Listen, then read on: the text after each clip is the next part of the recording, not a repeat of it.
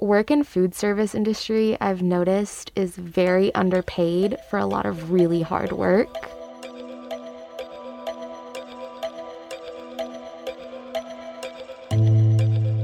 Welcome to WFSU's Perpetual Pandemic Podcast. I'm Gina Jordan.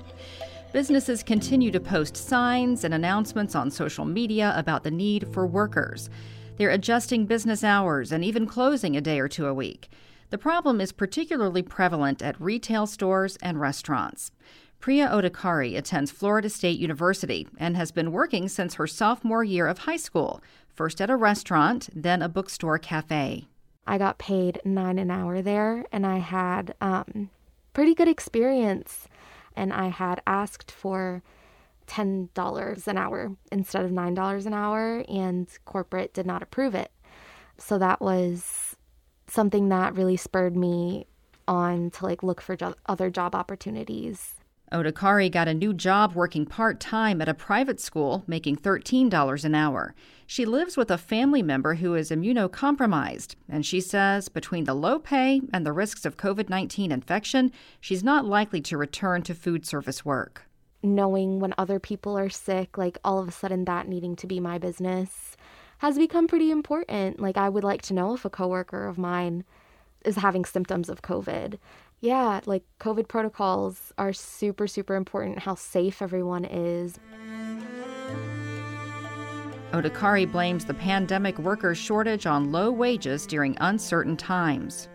I think we would say that the labor supply has shifted to the left, which means there's fewer people to work at any given wage rate.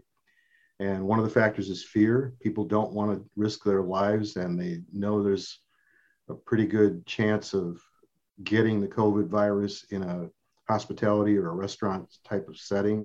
Jack Fiorito is a management professor at Florida State University's College of Business. Aside from the fear factor, he notes the workforce has shrunk, with more than 700,000 deaths in the United States attributed to COVID-19, and many people who got sick are still recovering. So that in itself shifts the labor supply curve to the left and means you have to pay more to get the same number of workers you did before the pandemic. A lot of people are forced into dependent care or strongly encouraged to provide dependent care. So parents are having to scramble. Sometimes it's children having to take care of elderly parents. And they may be reluctant to put them in nursing homes, which at least in the early days of the pandemic were a prime hotspot for spreading the COVID virus. People wanting to wait it out until they're more confident that it's safe to go back to work. I mean, people are doing rational calculations and saying, yeah, I could use the money, but if I get sick, I'm not going to have any income. Regarding that wage issue, workers in low-paying jobs are barely treading water.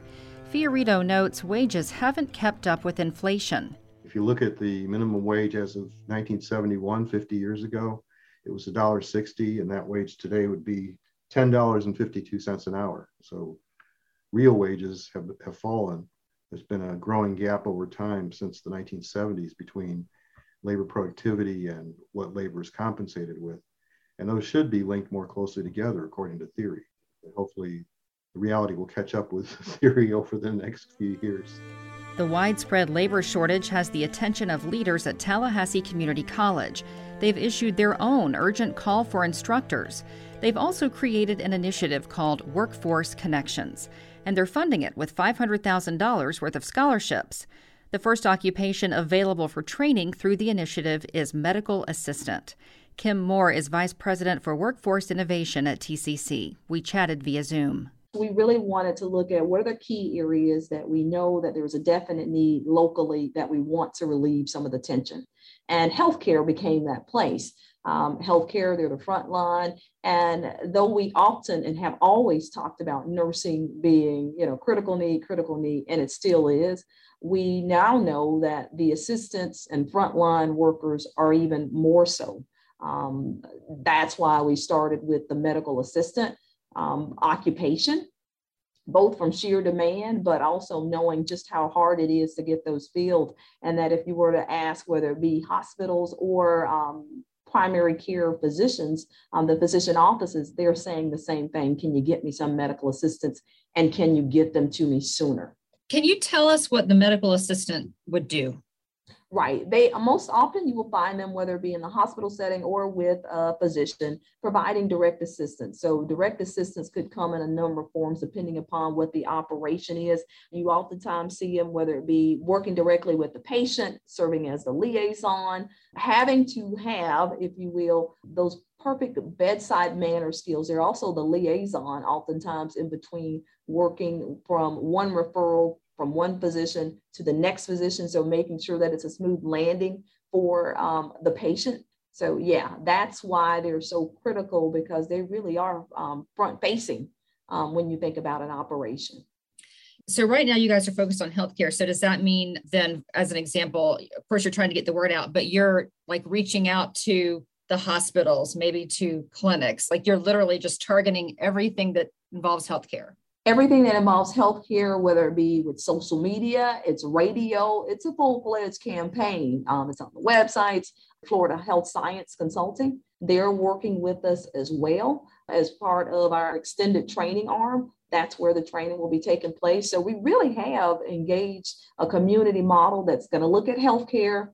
And then I'm going to pivot that to looking at other areas like manufacturing, like IT, because again, they all have needs. As a matter of fact, one of our largest manufacturing employers here, they're looking at an informal apprenticeship model that they'll be going through this scholarship program as well. They're going to hire them, but they're going to allow them to receive training and be working at the same time. So it's really spurred, hey, here's creativity, innovation, and let's try and create this workforce for this new normal that we're in. I'm wondering how this falls in with restaurant workers, as an example. Restaurants are just hurting for workers. Is there anything that this initiative can do to help that industry?